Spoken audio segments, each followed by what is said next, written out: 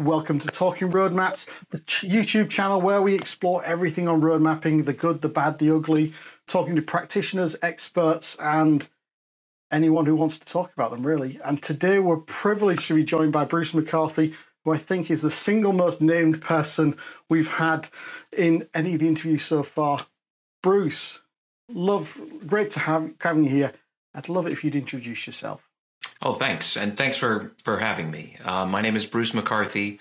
I'm the founder of Product Culture. We're a small company that we provide advisory services, coaching, training, workshops, etc., to product-driven companies all over the world. But like a lot of your listeners, I came up through product. I've been a product guy forever. And pretty much everything I write about is either from my own personal experience or the experience of companies that I've worked with since I was a day-to-day product manager. Sounds perfect. So similar journey to myself, maybe a few years ahead, just because you've already got the book out.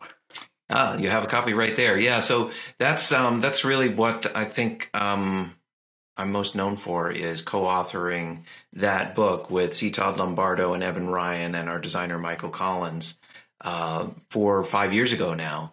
It's become kind of the standard text on road mapping. I have to admit, when I first read it, it was epiphany after epiphany for me. So the challenges I've been struggling with, seeing people have thought it through and come up with some solutions. Well, we all go through that journey, I think, as product people, because there's not a lot of formal training out there.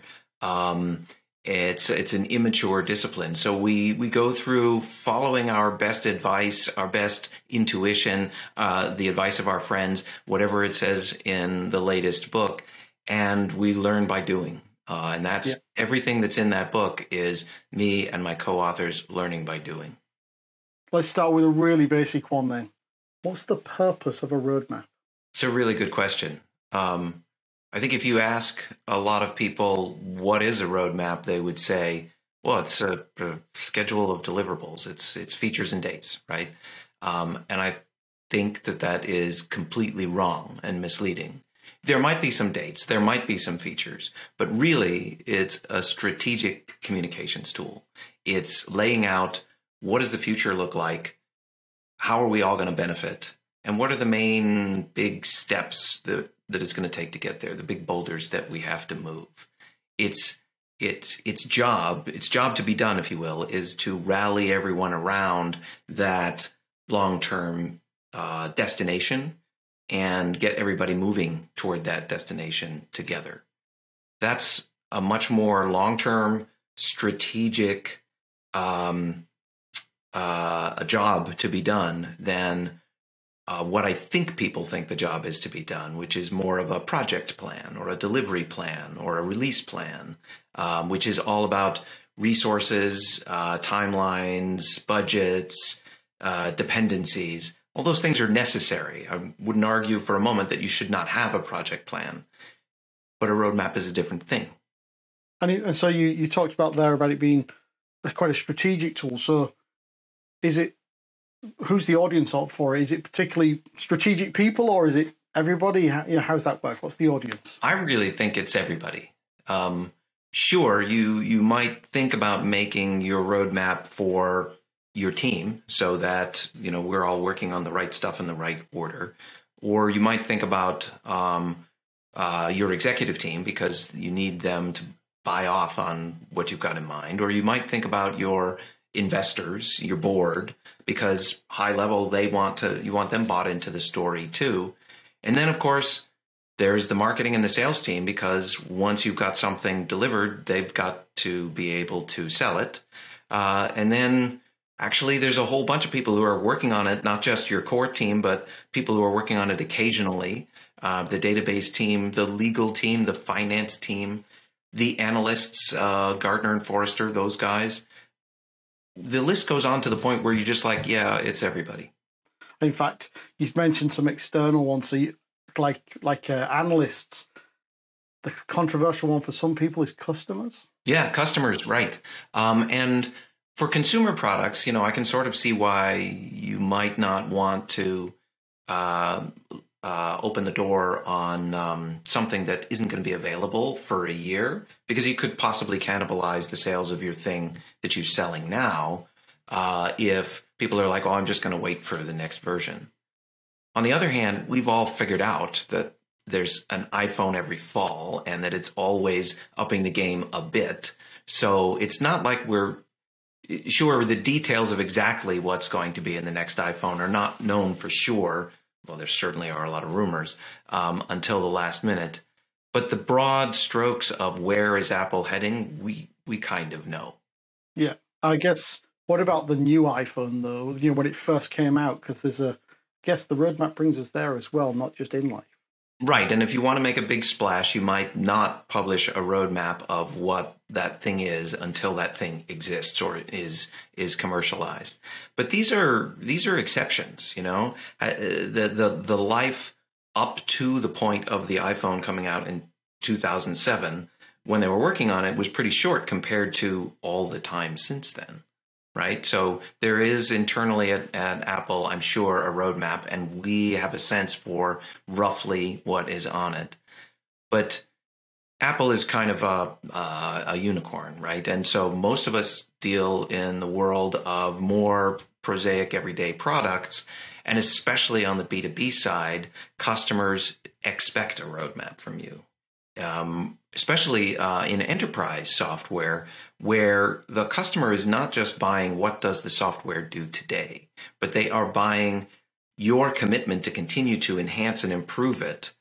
They may not be insisting, although some will, on specific deliverables on specific dates, but they want to know that there is a roadmap, and they want to know that it's compelling, and they want to know that it's oriented to them. So a good roadmap finds a way to convey, we're working on your behalf. We have a lot of good stuff in store. Your sign up with us and your relationship with us is going to get stronger and deeper over time without overpromising on the details. Yeah, I would like to say, you know, they come in on a journey with us. That roadmap tells them what that journey is. Yeah. That reminds me actually of a conversation I had during the writing of the book with David Cancel, who's CEO of Drift here in Boston and former head of product for HubSpot. He not a fan of roadmaps, if I remember. Well, no, rightly. He said, "Yeah, we don't do roadmaps." And I said, "What do you mean you don't do roadmaps?" And he said, "Well, it's a no-win scenario. I'm going to make promises that either I will keep, in which case I'll disappoint you because it probably wasn't the right thing because I've learned a lot of things along the way, or won't keep because I acted on the things that I learned along the way and now I lied to you." So he's like, I'm just going to be Captain Kirk here, and I'm going to write my way out of the no-win scenario by not doing roadmaps at all. But then when I asked him, well, what do you do instead? He said, well, we have broad themes of problems to solve for customers, and then we give the teams the freedom to figure out exactly and do a bunch of testing to figure out what's going to really solve those problems for customers. And I told this story to Jeff Busgang, VC in the Boston area, and he said he just described the thematic roadmap. And I said, yeah. That's the way we describe the best way to do the book is, sure, if you think of roadmaps as a bunch of commitments to features and dates, you're signing up for a disaster. Don't do that. Don't take away your own flexibility to figure out what's really working for your customer. Focus on problems instead. And if you got a problem-oriented thematic roadmap, then that's something you can share with customers. And then to close the loop on this, the second thing he said was, we found that customers are much less insistent on specific deliverables, features, and dates if we bring them into our process. If we say, we're working on this problem, and would you come and talk to us about your experience of this problem and tell us what you've tried to solve this problem, and then we'll talk about the solutions that we are exploring and testing and see what your feedback is on that. And we'll share with you prototypes along the way that you can kick the tires on and give us feedback on. So under the banner of a strategic, thematic, problem-oriented roadmap, you can have you can set up a really healthy conversation with your customer. Yeah.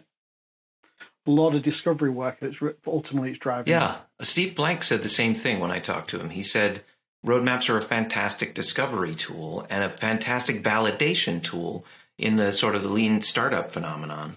If think about some enterprise software that you're going to build, it's going to take you 2 years to build even the first version of it. Well, how do you iterate your way and test your way to success with that? He said, what I do in addition to a quick and dirty demo that doesn't actually work, but looks like it works, is a roadmap. And I give it to the customer and I say, will you sign up for this product that won't be available for 2 years? And if the answer is come back in 2 years, then I haven't really cracked it yet. If the answer is that is so awesome, I will give you a pre-order, then you know you're onto something. Now, I want to circle back a little bit because we talked about that iPhone, that's part of a portfolio. I know you've been doing some thinking about portfolio road mapping, so maybe that's a good point to bring it in. It's something we didn't really talk about in the book. We were focused on the road mapping process for a single product.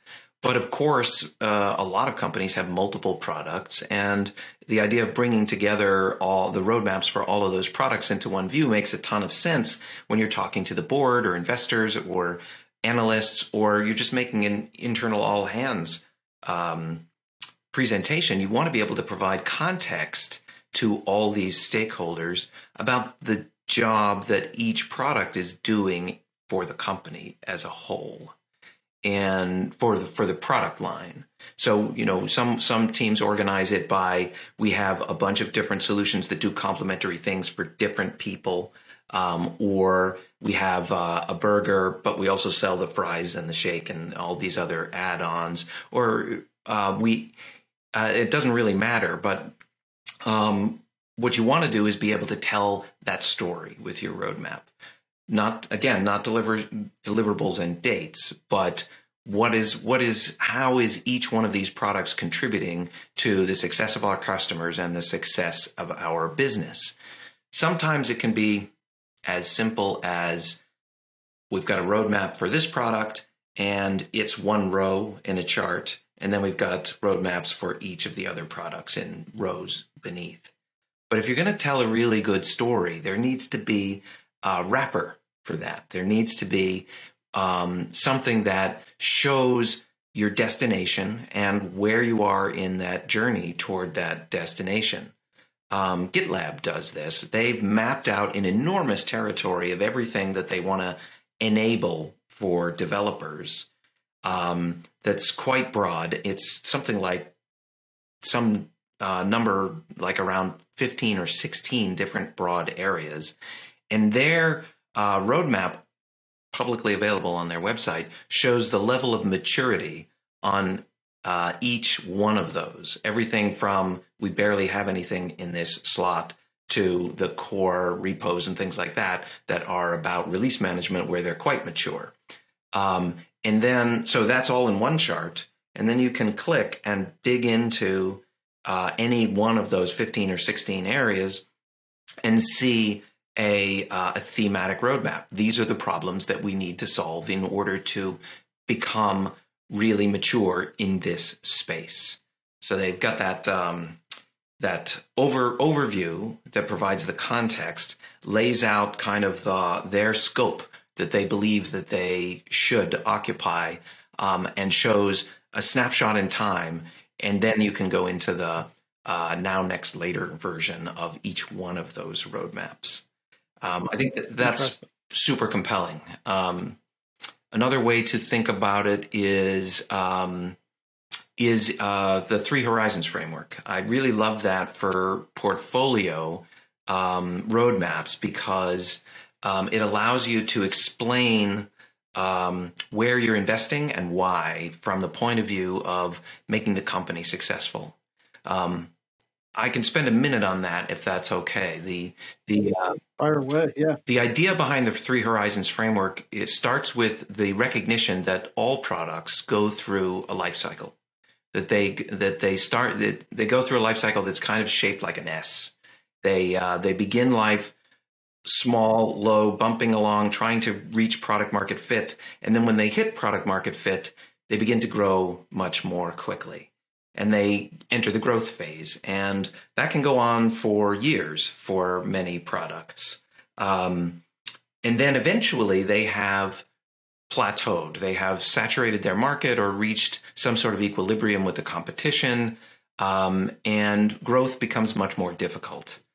So if they don't want the company growth to cease at that point, they've got to essentially stack multiple S-curves of growth, one on top of the previous. And they've got Amazon is famous for this, right? They have all sorts of products. And if you look at their growth as a company for the last 20 years, it is absolutely straight up and to the right. But the growth of each individual product or product line is embedded in there, and they are the usual S-curves.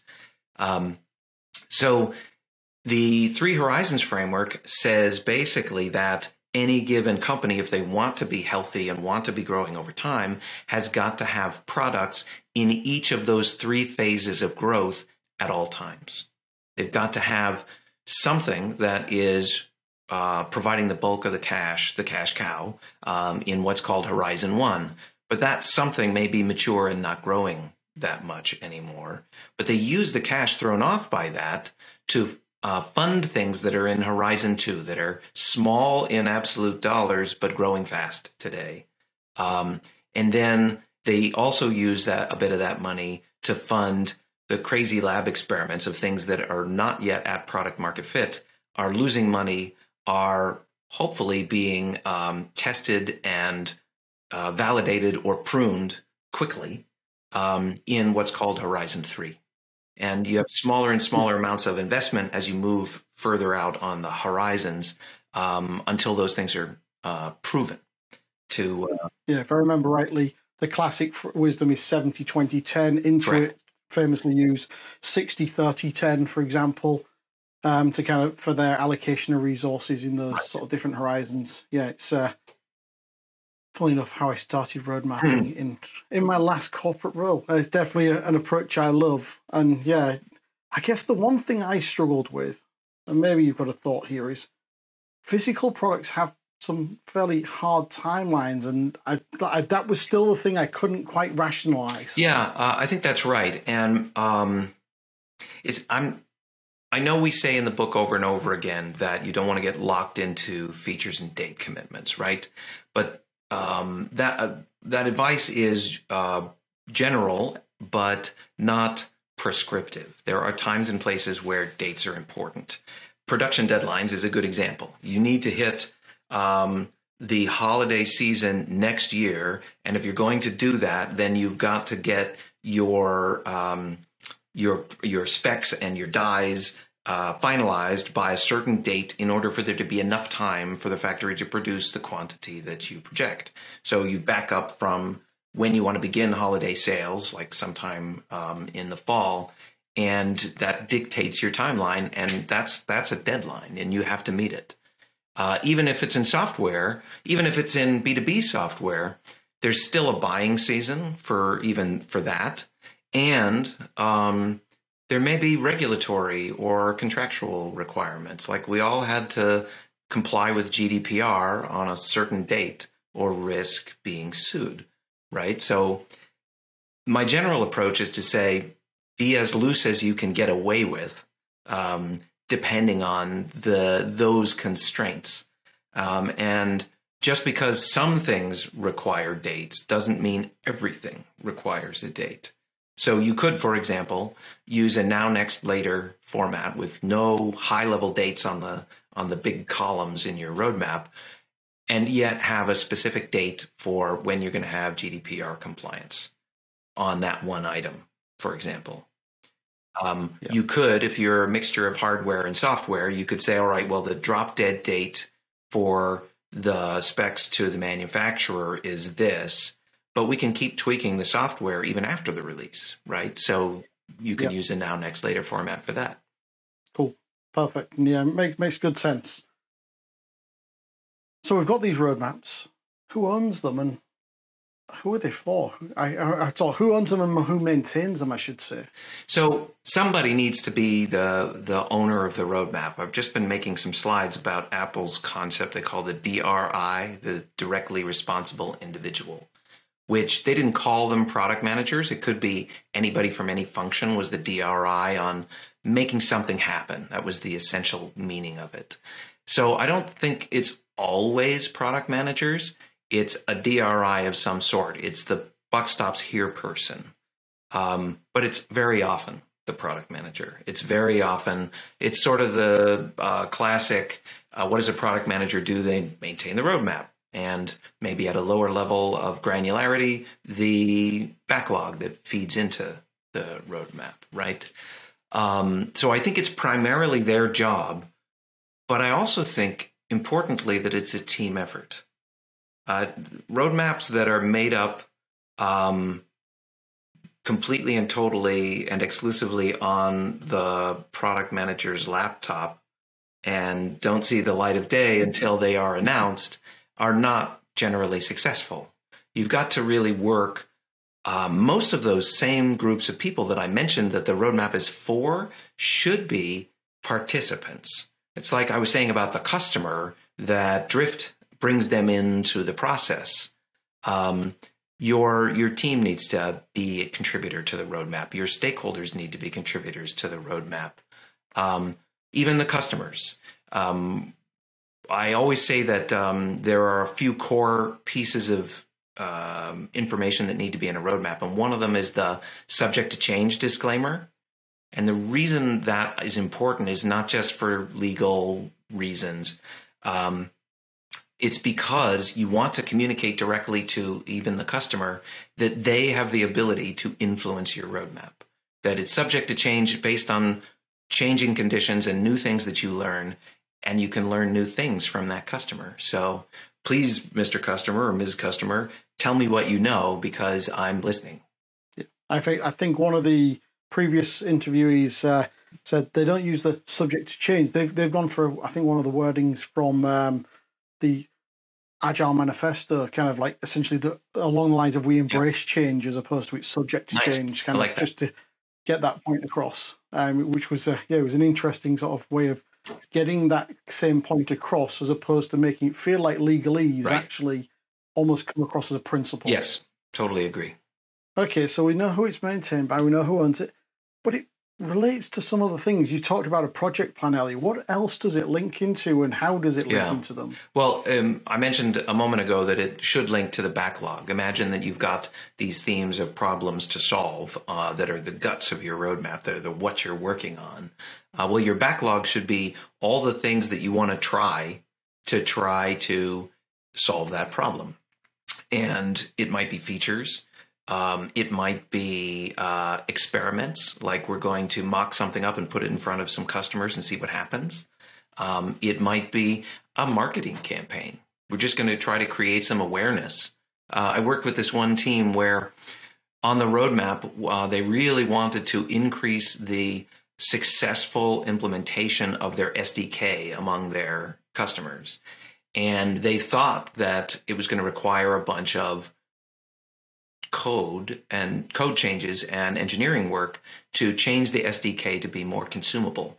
It turned out none of that was a problem. The real problem was documentation. It just wasn't clear how to integrate it. And they discovered by interviewing some customers that all they had to do was walk them through it. And it was a fairly simple procedure. And then the customer was like, oh, this is great. I'm done. And so this group of 3 engineers who their time had been blocked out for months to rewrite the SDK actually decided, well, it's our job. So to make the goal, to make this consumable, and doc is what's missing. So we'll write the doc. And we're writing it.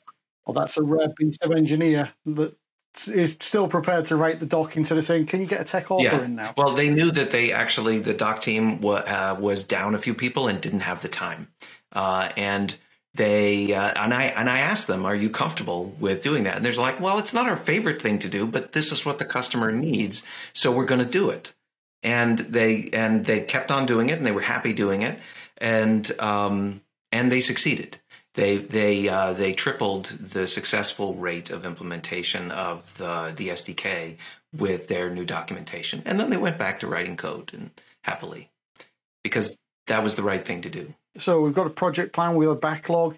Anything else that might link in there? Yeah, both of those obviously. An investment deck would obviously be a good place for a roadmap to sit. In particular, if you were to put percentages of effort or dollar signs or things like that about where the investment is actually going, to give a sense of magnitude, that the Three Horizons framework for a portfolio roadmap and how much are we investing in each one of those horizons would be a perfect discussion to have. A market analysis and strategy deck, the roadmap could be at the end of that, to say, this is what the market landscape looks like. These are the trends. This is where we see things being in a few years, and therefore our roadmap is pointed in this direction. I've done that sort of thing for analysts in the past, for example.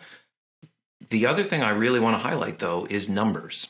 So I think it's really, there's a tight possible integration between the OKRs or other metrics that you're using and the roadmap, especially if you're taking this approach of a problem-oriented roadmap. Well, first of all, how do you know which problems you should be solving? Well, if you need to have a reasonable hypothesis that the problems you're focused on are the ones that will drive your business forward, the ones that will, depending on what the goals are, either drive revenue or growth or customer acquisition or retention or whatever you're focused on. And then what that suggests is that you can actually incorporate metrics directly into the roadmap as measures of success. You can say, well, this is the problem, and our hypothesis is that if we solve this problem, we will, let's say, increase retention. And we will know that we're on the right path when we see some leading indicators that are correlated with retention begin to change, like engagement or usage or NPS or things like that are usually correlated with renewal. So, okay, let's switch gears a little bit. What are the key elements that should be on any roadmap? Right. So in the book, we describe 5 core components that are necessary. There are a lot of things that could be in a roadmap, but if you don't have at least these 5, I don't think you've got a solid roadmap. So number one thing that is necessary, I think, and often left out is some sort of vision of the future. What, if it's a roadmap, what's it a roadmap to? What's the destination? The destination should be described fairly clearly in the slides leading up to the schedule grid, the themes. And I like to actually put it right at, just a reminder of it, right at the top of here's what we're working on sort of grid. So, and I think that the vision usually, ideally, is described not like we will become the #1 dealer in the Northeast, but more in terms of we will create some value for our customer. Here's who our customer is. Here's the pain that they're in. Here's how we are going to uniquely solve that problem for them. If you have a customer-oriented vision, then the list of problems to solve, customer-oriented problems to solve, becomes fairly direct. And that's the second one, is the themes or the problems to solve. That's the guts of the roadmap. That's what I would put in instead of features, because you don't know for sure which features are going to solve the problem. So let's keep the focus on the problem and let the features come and go and change and ship and get tested and validated and maybe rolled back if they don't work until the problems are solved. So that's 2. The third one is timeframes. We've talked about that. As we've discussed, I like the timeframes to be as loose as possible. Now, Next, Later has become hugely popular as a framework since the book came out. But if that doesn't work for you, I like to use broad timeframes like quarters or even half years or even years. I try to not have exact dates. I think that classic timeline view with a bunch of deliverables with exact dates, March 22nd, that sort of thing is a recipe for David Cancell's fear about broken promises. I mean, I sometimes find that broad timelines one then struggles a little bit though, because as soon as you put that there, you put Q3, and sales interprets Q3 as one thing, product as another, and engineering as another one again. If you say Q1, sales assumes it's January 1st, and engineering assumes it's March 32nd or so. Yeah, I normally say April the 3rd or something like that, or April the 1st maybe. Right, exactly. And so what I try to do is divorce it really from a timeline view and say, look, we're not mapping out a Gantt chart of effort. We are saying here are the windows for when something will appear that addresses this problem. And if the window is Q1, well, then I'm not being specific about when in Q1. And you can cover that at the beginning of any presentation or in the fine print in a PDF that you're sharing or a slide deck or something like that, and say, first of all, dates are subject to change. And second of all, they could occur anytime in that window. Another thing people sometimes do to really bring home that uncertainty around dates is to put percentages of confidence on timeframes, on specific deliverables, or on the timeframes like the quarters, for example. And I've seen roadmaps where it says, our confidence in the deliverables that for this quarter that we're in right now is 80%, and then for next quarter it's 50, and on down to like 20%. Yeah, I think I've got colleagues who've used a RAG code in the similar way, your red, amber, green, or I've used kind of almost the status, whether it's in discovery, in development, in final usability testing. So you kind of get that, that feeling of how it's progressing through the machine. If you give people a flavor of progress and soonness, that can often satisfy them. I mean, unless we're talking about you're talking to your retail distributor and they want to know, are we going to have it for the holiday season? Yes or no? You may need to answer that question. And so I think we got timelines, we got themes, we got vision. Right. So also business objectives. So this is where the OKRs and the metrics come into play. Usually not for sharing with customers or others outside the organization, but for the team, for the other employees, for the investors, for the executives. All the internal ones want to know, what needle are we trying to move with this? And it provides super helpful context to everything that's on the roadmap. The what should be clear on a roadmap, but the why needs to be the clearest thing on the roadmap.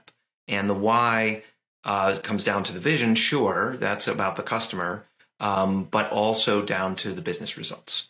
We expect that this will double sales, or we expect that this will increase retention, or things like that. And then the final one is the disclaimer. You got to have that we embrace change statement somewhere prominent. Now, I do want to address one thing. I mentioned that it's possible to add dates. It's also possible to add features. Sometimes, if you know that this problem is best solved by this feature here, you've been working on it for months, you've tested it with loads of customers, and it's just a matter of completing it and getting it shipped in the next version or next release or whatever, well, fine, put that on the roadmap at that point, not before, but at that point. Or another way to use features that I really love is you've got your problem statement, and then you could have a list of possible features that is kind of your backlog of things to test. And when you have multiple features listed under a single problem, it sets up again that aha moment for the customer or the partner or the stakeholder. Oh, they're not actually going to do all of those. They're going to pick the winner. I remember first introducing this sort of roadmap, and that assumption that there was going to be a lot of pushback from senior leaders and customers and this sort of thing, and suddenly realizing that actually no, they all suddenly realized it was just a more honest view. When they realize that they're seeing behind the curtain, and then you're really sharing your actual thinking with them, including your actual uncertainty about what the winner is going to be among the features, they suddenly feel they stop pushing. They stop pushing for a hard and fast commitment, because they realize that if they could somehow force you to commit to a date before you were ready to pick a winner on the feature war, that would reduce your ability to serve their interests. Yeah. And then they're like, okay, you know what? I trust Bruce. I trust Phil. They're working in our interest, and they'll take a meeting with me to discuss progress anytime. So why am I gonna try to insist on a feature date commitment? Now, obviously, there's a growing area of tools that are kind of there to support this. Yep. Just wondered if you had any preferred tools in terms of visualizing roadmaps. Well, the majority of product people still use PowerPoint for roadmaps, and I think that's because it's super flexible. It does what you want it to do. It does what you tell it to do, I should say. I think that actually you talked about visualization, and the simplest, easiest, quickest way to visualize a roadmap is to use PowerPoint or Miro or something else where you have all the flexibility that you need.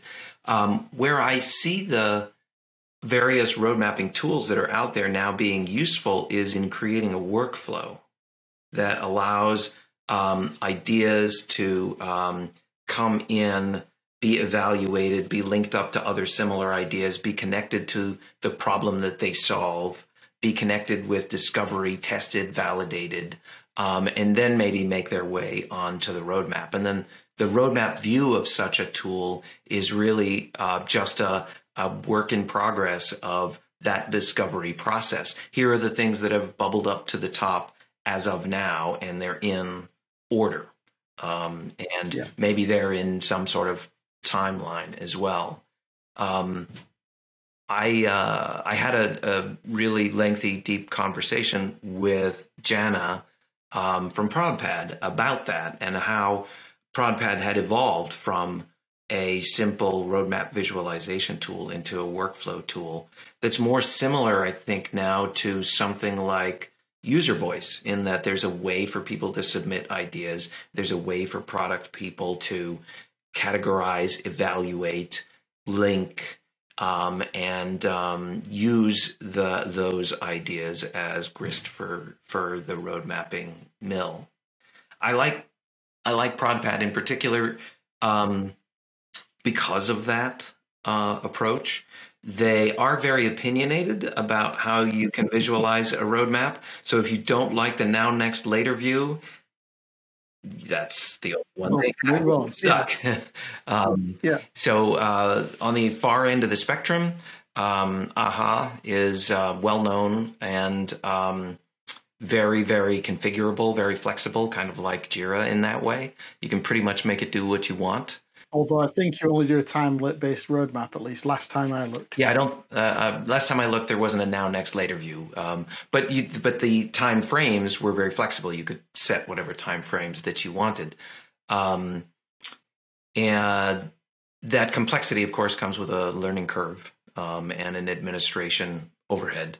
And so that's a trade-off between those two extremes. Some of the others, RoadMonk, Product Plan. They're real popular.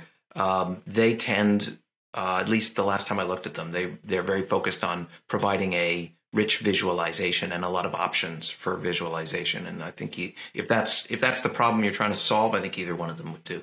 Yeah, I mean, I know personally, I've not found any of them something quite as pretty as I want. But I think the prettiness you can create in PowerPoint, which is probably comes back to that flexibility. After all, I think if it's a communication tool and something that looks good is easier to have a conversation around, I find.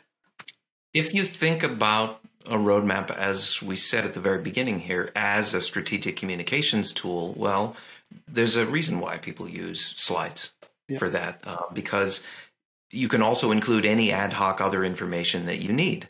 You can spend 6 slides on the customer and their problem and your vision for solving it before you get to the roadmap slide.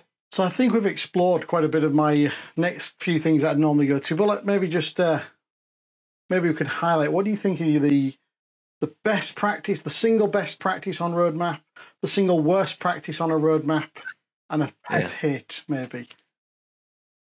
The most important thing in a roadmap is that, since it is meant to communicate the context and the why of what you're doing to a broad audience, to pretty much everybody who has any sort of stake in your product, then it's got to tell a story. It's got to say, look, we are here and there is a journey that we're going to go on and we are going to be there and it's going to be awesome. That's the job of the roadmap. And if you're doing a traditional features and dates timeline oriented roadmap, often that's completely missing. If you search for roadmaps on the web, most of them are complete gobbledygook. You have no idea what they're talking about. It's a lot of acronyms and a lot of jargon that you're not going to be able to follow, and it assumes that the audience is on the inside of your team, or that there's somebody there to explain it all. But a lot of them are also extremely information dense, so it's going to be some product person for an hour explaining every last little thing and putting the audience to sleep. No story. That was my first attempt at a roadmap. It was exactly like that, and it just put people to sleep, until I learned that all those details can be left into the appendix if you've got a good story. And then you can use them to answer specific questions. So that's both the best and the worst in my mind. The best is, let's tell the story and then let's worry about the details later. The worst is, here's a million details and you're left to yourself to connect the dots. Wonderful. So Bruce, now you are clearly one of the people whose advice people go to and listen to with the book, etc. So whose advice do you listen to on road mapping? Well, that's a great question. I've actually been really impressed with how a lot of the product community has taken up the message on how to do roadmaps right. And so I get examples all the time, people seeking feedback, but I'm seeing lots of great examples of now, next, later roadmaps, of thematic roadmaps. And so I'm taking my cues from the community at this point.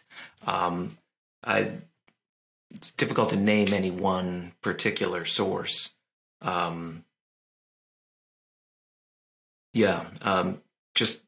Just collecting good examples for the next version of the book. Ah, yes, you hinted at that before we talked. Yes, so O'Reilly, the publisher, has asked my co-authors and I to work on another version of the book, and we're planning on working on it later this year for release next year. We'll be updating the examples, clarifying the text, and covering a few topics that have been the subject of questions since the book came out, like portfolio roadmaps, for example. And also clarifying the link with OKRs. So I'd invite anybody in the audience who has a good roadmap example to reach out to me. My email is bruce@productculture.com, because I would love to hear from you, and maybe we'll feature it in the book. Cool. And funnily enough, it's a shout out we're planning on doing in the near future as well, to kind of gather some ideas, some good, bad, and ugly roadmaps as well. So what do we have? I'm sure we'll fire across to you, Bruce, as well. Feels like I might have to have a second edition of a book on my shelf. That's a rare thing. So if you listen to the community, it sounds like the resources you look at are the things the community are producing. But are there any particular other resources or sources of inspiration you look to?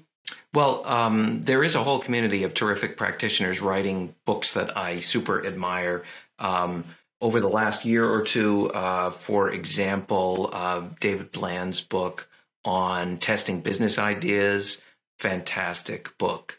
Jim Callback's book on jobs to be done, and his O'Reilly book on mapping experiences. Another really good one. I'm just going to my bookshelf now to grab some other books. Radhika Dutt's Radical Product Thinking, a terrific book about sort of thinking past iteration to what's the next big.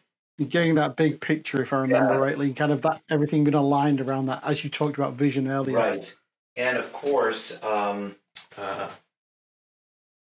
Escaping the Build Trap, Melissa Perry's excellent book that is 100% consistent with this whole let's solve the right problem and let's measure the right thing, not let's just ship the feature and move on to the next one. 100% consistent with that thinking. There's also some great organizations out there for product people to get together. Mind the Product continues to be an amazing conference. They just did a hybrid version of the conference fairly recently on the West Coast. And one of my favorite little conferences is the Business of Software conference run by Mark Littlewood and company. I spoke first conference I spoke at in over a year with the pandemic going on. Spoke there in person this spring when they had it in Cambridge, England. So that's a small, intimate one. Highly recommended though, because you get to really have a conversation with the speakers, with the other attendees. Highly recommended. Cool. So, Bruce, I'm going to get to the hard question now. If you had to distill your philosophy of road mapping down to one or two sentences, what would it be? Can I do it in 3 words? Tell your story. That encapsulates my thoughts about the worst and the best practices. Yeah, and I love that distilling down. I think I spoke for about 2 minutes and then distilled it down when I came up with mine. What's yours? I think it came to like one version of truth, multiple views, or something along those lines. Yep. Because that's one of the reasons I quite like tools, because I can have that one tool to kind of manage it all, to kind of keep it consistent, but I'm probably still going to render it in PowerPoint to give me that deck that I can communicate around. But I want to keep everything lined up and on the same page and create different views for those different audiences. I'm a big fan of what you just described. I get the question all the time, should we have multiple roadmaps? And my answer is no, really no. I want everybody to hear that same essential story, that here's our vision of the future, here's how we're going to get there. And then, however, every different stakeholder has different details that they care about that. Right? The engineering team wants to know, but which features are we working on? When? Your best guess. And when are we going to retire that tech debt? And the marketing team wants to know, what are we going to be able to demo at the conference in 3 months? And the sales team wants to know, when do I have something to sell on down the line? And so the way I try to accomplish that different views approach is, the first few slides of my deck are the same for absolutely everyone. That's the half a dozen slides that tell the story. And then I've got maybe one slide of details for each different stakeholder that hang off that initial story, that provide the additional granularity that they're looking for in their particular area. So, but for any given group, I'm only showing 7 slides. Even though my deck is like 25 slides because of all the different stakeholders. Because I come back to a simple thing: communications to get it across to the audience, what the audience need, what the audience care about, and in the audience's language. So there's going to be different ways of presenting it potentially to different people. That's true. You can explain it differently based on as you say, the language. You know, most people, even all around the world in lots of different countries, seem to speak English, and yet we are all seem to also speak different languages. Indeed. So I have one final question for you, Bruce. What should I have asked you about road mapping that I haven't? So one of the things that we got asked about very often after writing the book and after doing a bunch of workshops with people is there a template for a good roadmap? And we actually have a download on our website, which is sort of a do-it-yourself evaluation of your road mapping process. And I think people are so ingrained with the idea of a template that they go and they download that with the idea that it will be a template. And they're like, this is a PDF. I was expecting a PowerPoint file. But I think the content is so much more important than the form here, that we all agreed, my co-authors and I, that we would not provide a template because we thought it would be misleading. We thought it would be too much of a shortcut and people would bypass the thinking and just go, well, I'm just going to fill my features and jargon and acronyms into this form and I'll be done and that'll be my roadmap. Kim Goodwin said to me when I explained this, she said, maybe to be a real product manager, you have to make your own lightsaber. And I think I like that one. I mean, I think Jana in her discussion said, a roadmap is useless, road mapping is invaluable, to kind of paraphrase the planning. Yeah, that's another good paraphrase. Yeah. I like that. So, Bruce, it's been wonderful talking. Just like to give you an opportunity to, make a pitch for yourself, what you offer, your services, how people might get in touch. Sure. Easiest way to keep in touch with what I'm up to is on my website, productculture.com. You can sign up for my nano letter. That is, it's a newsletter that's so short, it's quicker to read it than file it in your read later folder that you never open. It literally, on many people's phones, you don't have to scroll to get the whole thing because it's called One Thing on Product Culture. It comes out every Thursday. And so whenever we have a new product, a new offering, a new service, whatever, we always announce it there. A couple of things that are coming up in the future. I mentioned that there'll be a new version of the Roadmaps book. I'm also working on another book called, the working title is Aligned, and it's about stakeholder management.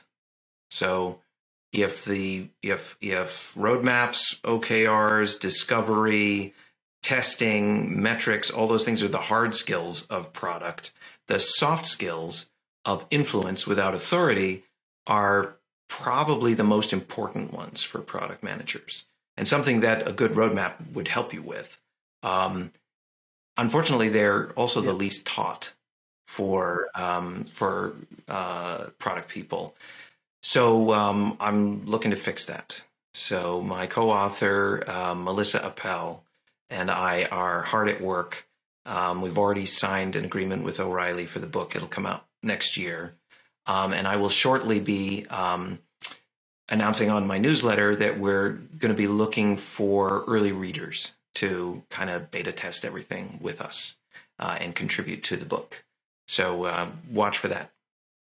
I'm sure it'll be making its way onto my bookshelf. Thank you for coming here. Really enjoyed it. Great conversation.